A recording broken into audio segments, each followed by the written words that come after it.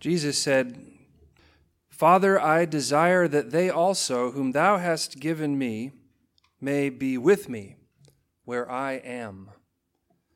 In the name of the living and true God, the Father, the Son, and the Holy Ghost. Amen.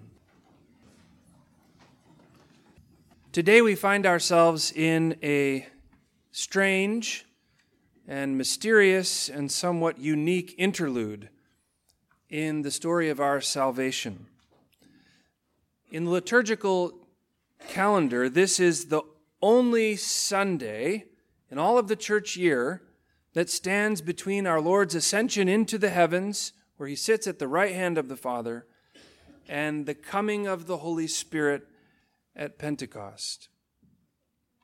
And I often wonder, in this 10-day time frame between the Ascension and Pentecost, we celebrated the Ascension, which falls 40 days after the resurrection of our Lord. It always falls on a Thursday. This past Thursday was the Feast of the Ascension, and Pentecost is next Sunday. There's 10 days here. I've often wondered what these 10 days must have felt like for those first disciples who actually experienced this interlude between our Lord's ascension to the right hand of the Father while they waited for the coming of the Holy Spirit. I mean, here they have experienced our Lord's teachings, his healing and miracles. They have witnessed his death, his burial, his resurrection from the dead. The risen Christ appears to them at various times and places over the course of 40 days. And then on that 40th day, he ascends into the heavens where he is seated at the right hand of the Father. And now, here they are, and here they wait. What must those 10 days have felt like to those first disciples? Well, we have some insight into their emotional state from the Gospel of Luke. St. Luke tells us that they returned to Jerusalem with great joy, and they were continually in the temple blessing God. Even though Christ had departed from their midst, they still were filled with great joy. The reason being that they were filled with the hope, the assurance of the hope that God would send them a comforter, a Spirit of truth, the Holy Spirit. Jesus promised them that he would be with them always. He told them to wait in Jerusalem for this coming of the Spirit of truth. He told them that they would be clothed from power on high. And so they were filled with this great hope. They did not have a sense or feeling of abandonment. They knew, they believed that he would send his Spirit, and through his Spirit, he would be with them always, even to the end of the age. But it occurs to me that for many living in the modern age, their experience might be similar to those disciples in this 10-day period, except without the part about the hope and the expectation of the coming of the Holy Spirit. 21st century Western culture has aptly been described as post-Christian. That is, Christ has departed from the world. We are beyond Christendom. For some, this may mean that our Lord has drifted into the heavens where he remains somewhat disengaged or perhaps disinterested in world affairs. For others, however, it may mean that in their view, he never existed in the first place, at least not as God incarnate. And in this view, the whole of the Christian faith is just one more in many a line of archaic and pre-modern mythologies. But in either case, whether the view is that God has simply left the building or never existed in the first place, the net result is the same. God is not present. He has left. He is gone. In 1978, Russian author and historian Alexander Solzhenitsyn spoke pointedly and prophetically and provocatively to this notion that God has left the building. And he did so in a commencement address that he gave at Harvard University, which was titled A World Split Apart, and to demonstrate that I try to be merciful as our Lord is merciful, I'm not going to read you the whole address right now. I'm just going to cut to the chase at the end and give you kind of the climactic conclusion. He writes, "There is a disaster which has already been underway for quite some time. I am referring to the calamity of a despiritualized and an irreligious humanistic consciousness." Despiritualized and irreligious humanistic consciousness. He goes on to give a brief accounting of how we got here.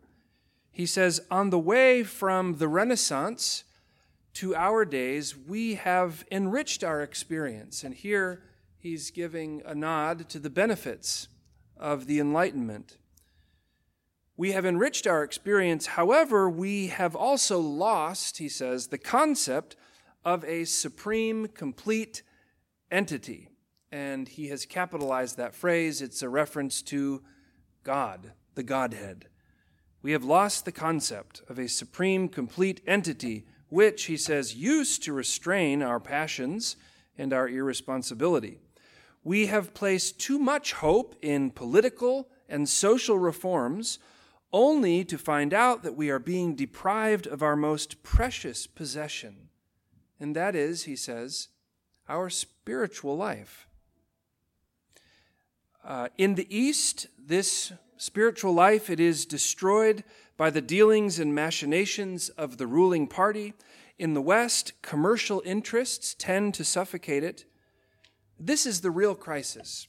The split in the world, he says, is less terrible than the similarity of the disease plaguing its main sections. Those are of East and West. And that disease is what he articulates as the loss of the concept of God, and therefore the deprivation of the spiritual life. Imagine him saying these words in 1978 at Harvard University. And indeed, his words are not untrue. And yet, in the face of this modern cultural proclamation that God, if there ever was a God, has long since abandoned humanity and left her to her own devices, there remains the unchanging and eternal good news of the Christian faith, which we celebrate this day, which in many respects comes to its glorious climax on the Feast of the Ascension. Not only has God not left the building, not abandoned humanity, but in fact, God has restored and reunited humanity to himself through his Son, our Lord. And this mission of restoration, of reunion, of what we also call redemption, is accomplished through our Lord's incarnation, his death, his resurrection, and finally and completely and ultimately in his glorious ascension. Listen to these words by St. Leo the Great. And as you do, ponder what they mean for us, that is, for our humanity, our flesh and blood. What has happened to our humanity through our Lord? He writes of the ascension, "It was certainly a great and indescribable source of joy when, in the sight of the heavenly multitudes, the nature of our human race ascended over the dignity of all heavenly creatures. It passed the angelic orders." Notice, he's not even speaking from the perspective of the disciples who see our Lord ascend bodily into the heavens. He's speaking from the vantage point of the heavens themselves and watching our humanity pass through them. It passed the angelic orders and was raised beyond the heights of the archangels. In its ascension, that is, our humanity, in its ascension, our human race did not stop at any other height until this same nature, our nature, was received at the seat of the eternal Father. Our human nature, united with the divinity of the Son, was on the throne of his glory. This is what is accomplished in his ascension. St. Leo goes on to say that the ascension of Christ is our elevation. Hope for the body, that's us, is also invited where the glory of the head preceded us. This is because the head and the body are one. Let us then exult, he says, with worthy joy and be glad with a holy thanksgiving. Today we not only are established as possessors of paradise, but we have even penetrated the heights of the heavens in Christ. We have a tendency in our excitement and anticipation of the Feast of Pentecost to skip over the importance of the ascension of our Lord. And in truth, the coming of the Holy Spirit has virtually no meaning apart from our Lord and his ascension.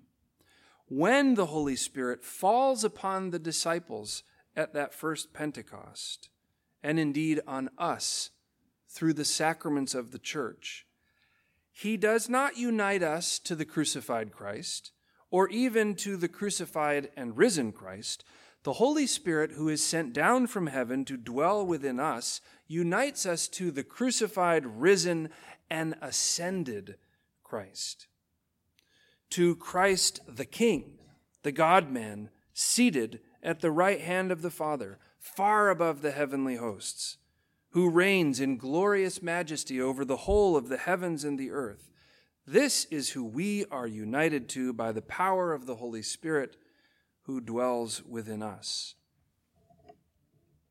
The early 20th century spiritual writer Oswald Chambers points out this truth when he says, "It is not the baptism of the Holy Spirit which changes us, but the power of the ascended Christ coming into our lives by the Holy Spirit that changes us." He says we too often divorce what the New Testament never divorces. The baptism of the Holy Spirit is not an experience apart from Jesus Christ. It is the evidence of the ascended Christ. He says, when we receive the Holy Spirit, we receive the quickening life that is from the ascended Lord. God has not abandoned us. Christ has not abandoned us. Quite the contrary. God in Christ has united humanity to himself through the indwelling of his Holy Spirit. This he gives to us in all of its fullness through his church and the sacramental life of the church. We will celebrate some First Holy Communions in just a few moments. And in this communion of these young people, as in every communion that we receive, we are united with not just our crucified and risen, but our crucified, risen, and ascended Lord. He has done this, given us this gift, so that where he is, we might also be and reign with him in glory. It is a fulfillment of his prayer to the Father that we read in today's gospel when our Lord says, "Father, I desire that they also, whom thou hast given me, that they may be with me where I am," which is reigning in glory at the right hand of the Father. Let us pray.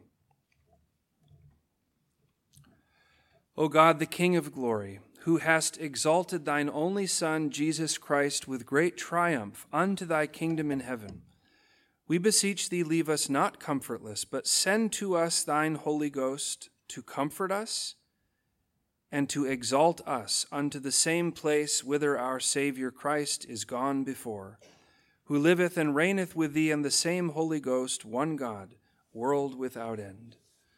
Amen.